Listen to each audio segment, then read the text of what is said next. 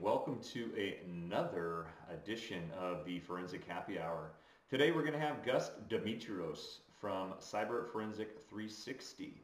So it might be fun, it might not. It's just another day in isolation. Hope you enjoy.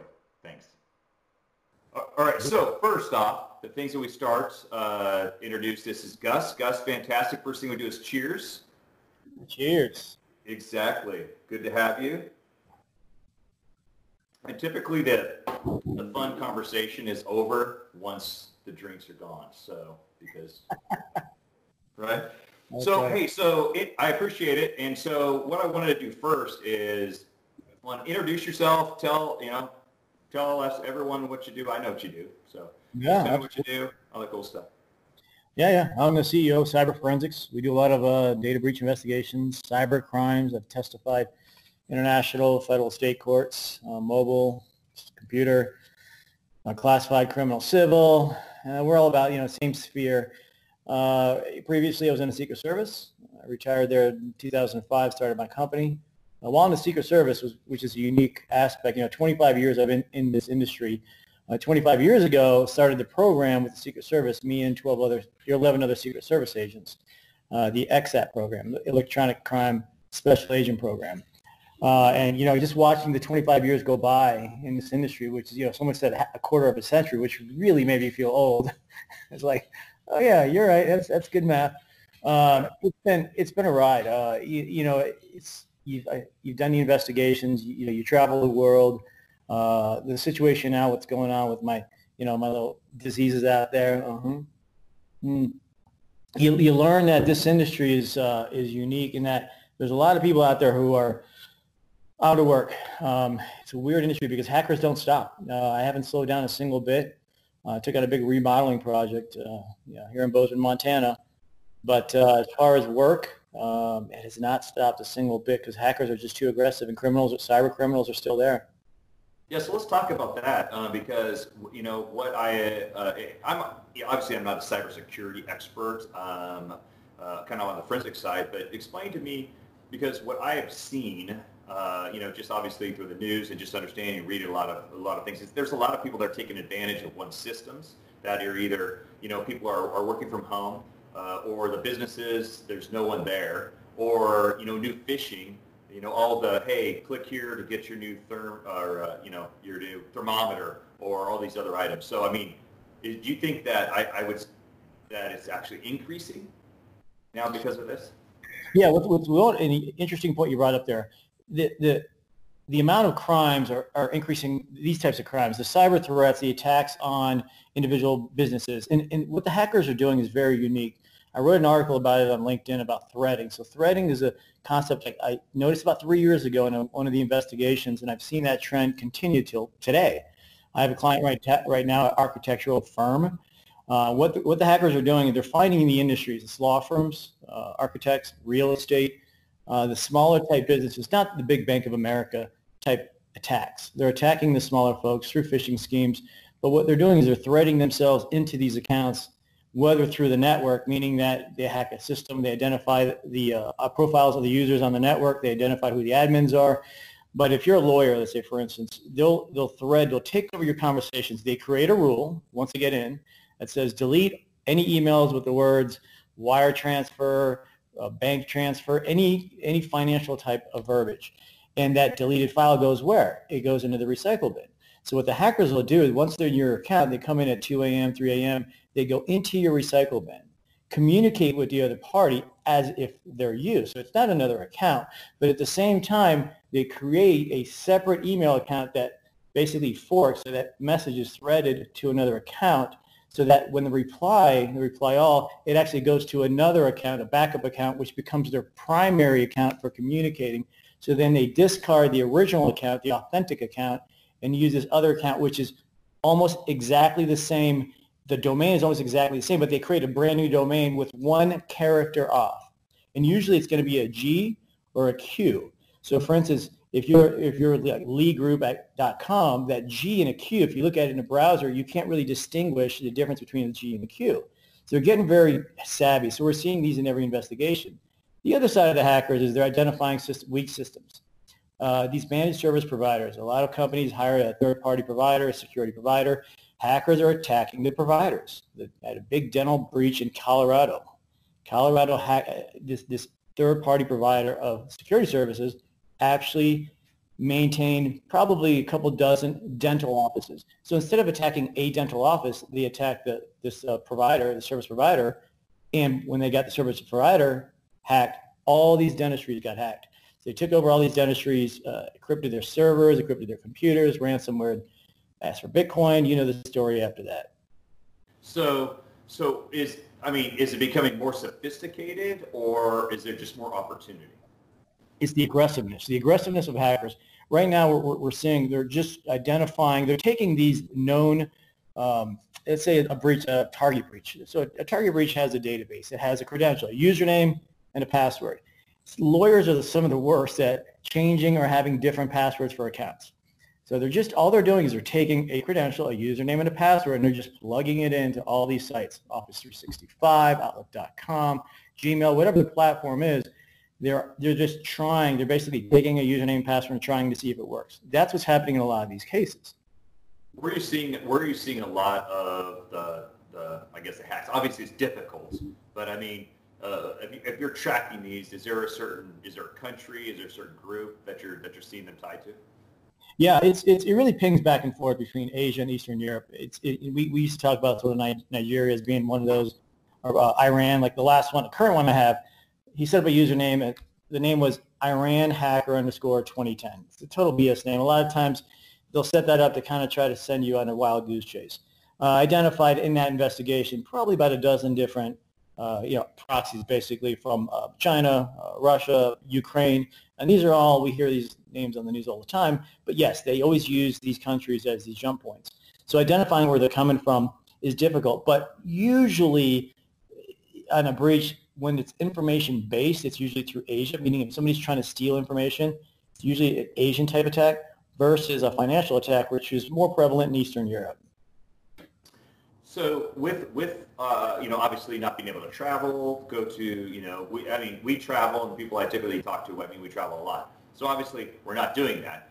But are you seeing, I guess, the workload? Are you finding that the workload here in U.S. is keeping you busy? Yeah, I am incredibly busy. I'm very fortunate.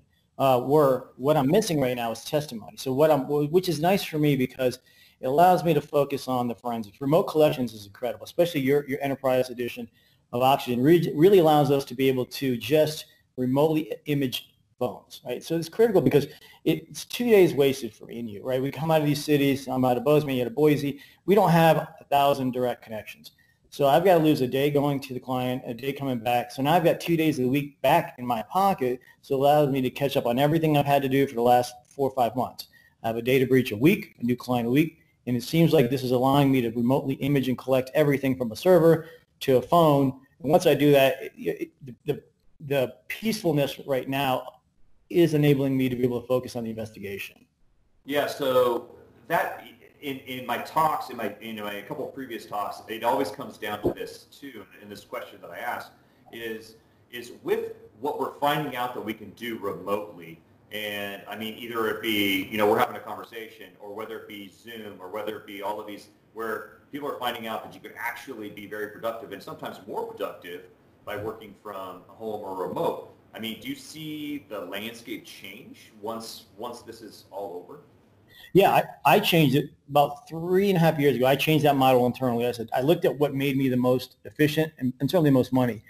And exactly what you said, my efficiency from working from home, because I like to work all the time, but at some point you gotta be home. So it's nice to be able to just dink around on investigations. You can spend an hour here, 2 hours there, but the amount of time you spend in a day on investigations and examinations is way more than you would spend going to an office, going out to lunch with friends, driving to the office, commuting, certainly. So now you have all this useful time, and as long as you're putting it to good use, right? That's the challenge there, is being disciplined. As long as you're putting it to good use, you're going to be very efficient in what you do. Yeah, and I agree. I'm finding that it's pretty positive, obviously in a lot of ways. One, especially on the financial side of it.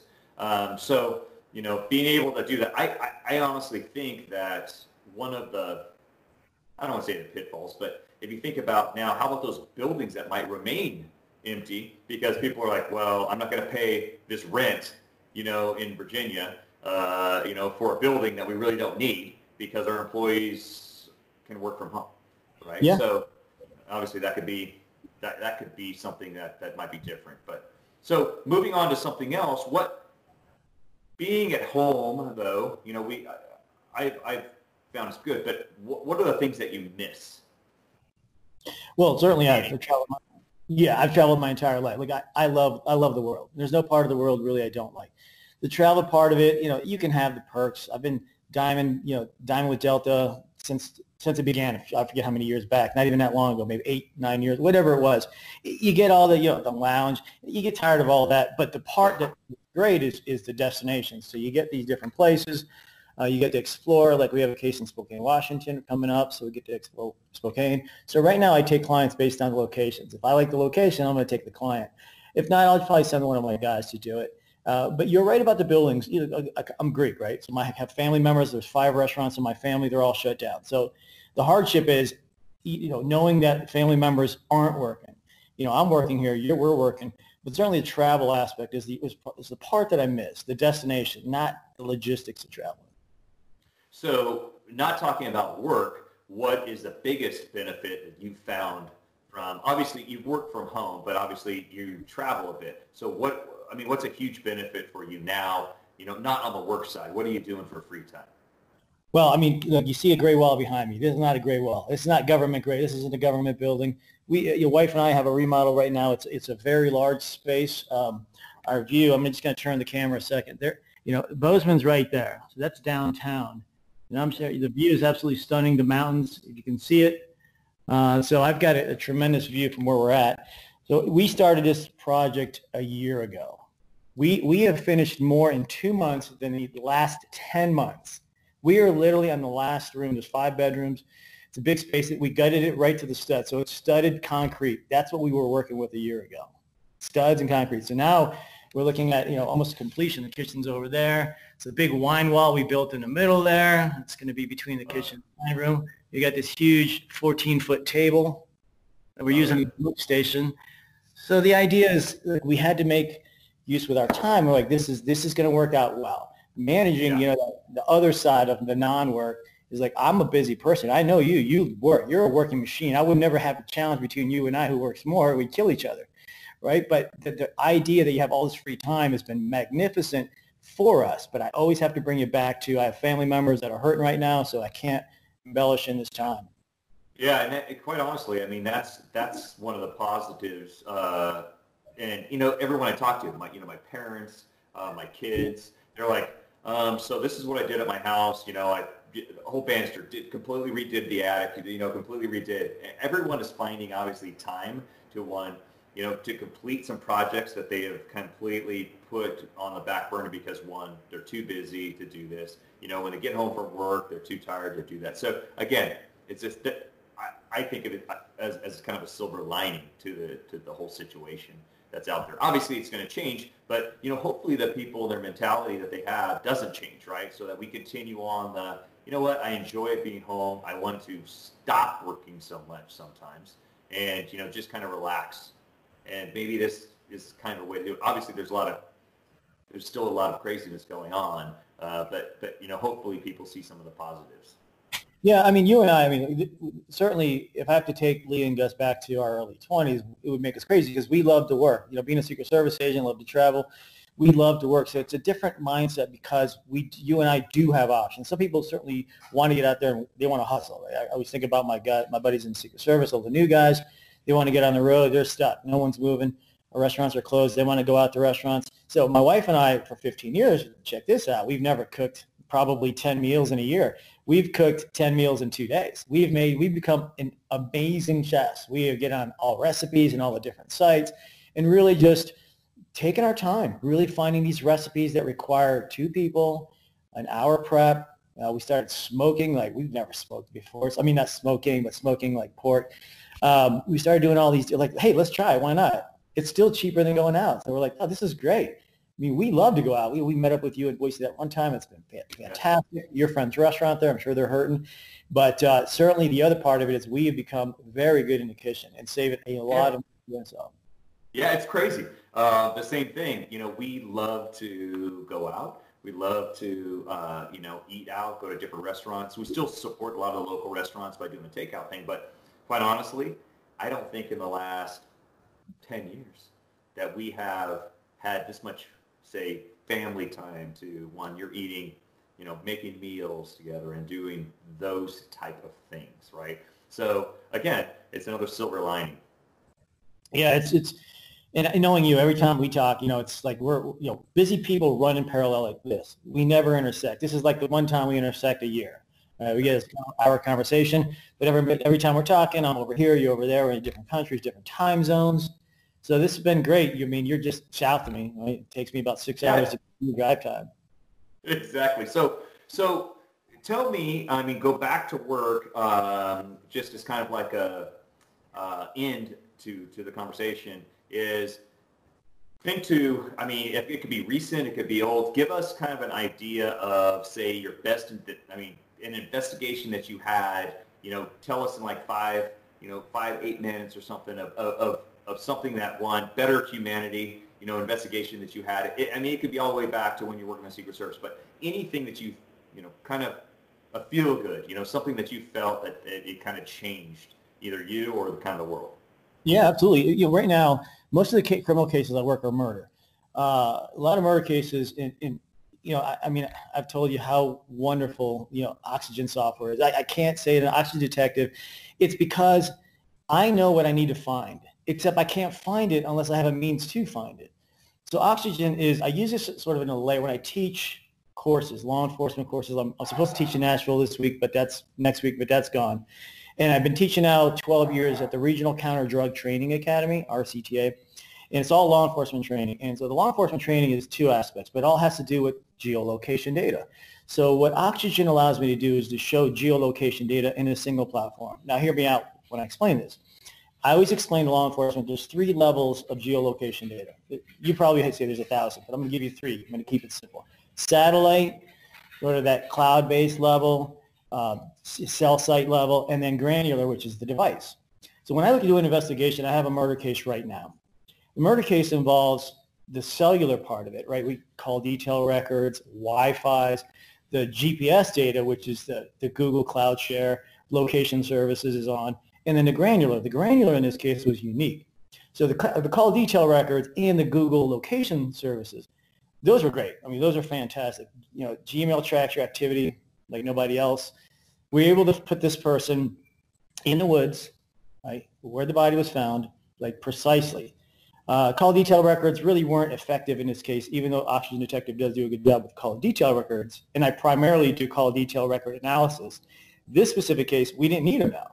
We had GPS data, so data from the satellite.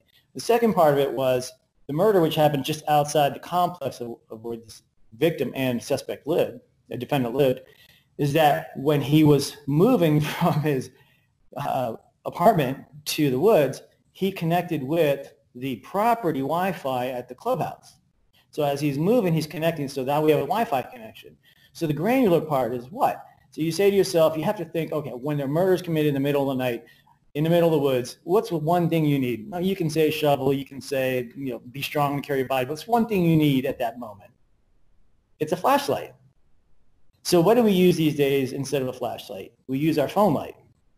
So at that precise time where they believe the murder occurred, right around that time, he turns his light on his phone. Now, how do we know that? It's because we see the application being accessed during that time, an Android, this case was.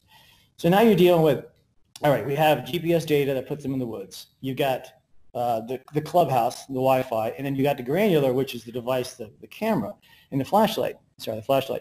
And so all we did is we went through it. We told law enforcement, hey, go find all the cameras in that neighborhood, the CCTV footage, and they were able to find the CCTV footage. And what is he carrying? A gun, like literally on camera. Right. And so it's like one of those great cases, and that's a prosecutorial case. I've also had a defense case where we see it on Dateline all the time. You have a person who is absolutely, you say, wow, I can't believe that person was charged with murder, And 15 years later, this person's let out. And 10 years later, this person's let out. A defense case, it's going back a few years. It's a popular case. It's an Alabama case. It's Alabama versus Eric Leslie Busby. So everybody could do a fact check.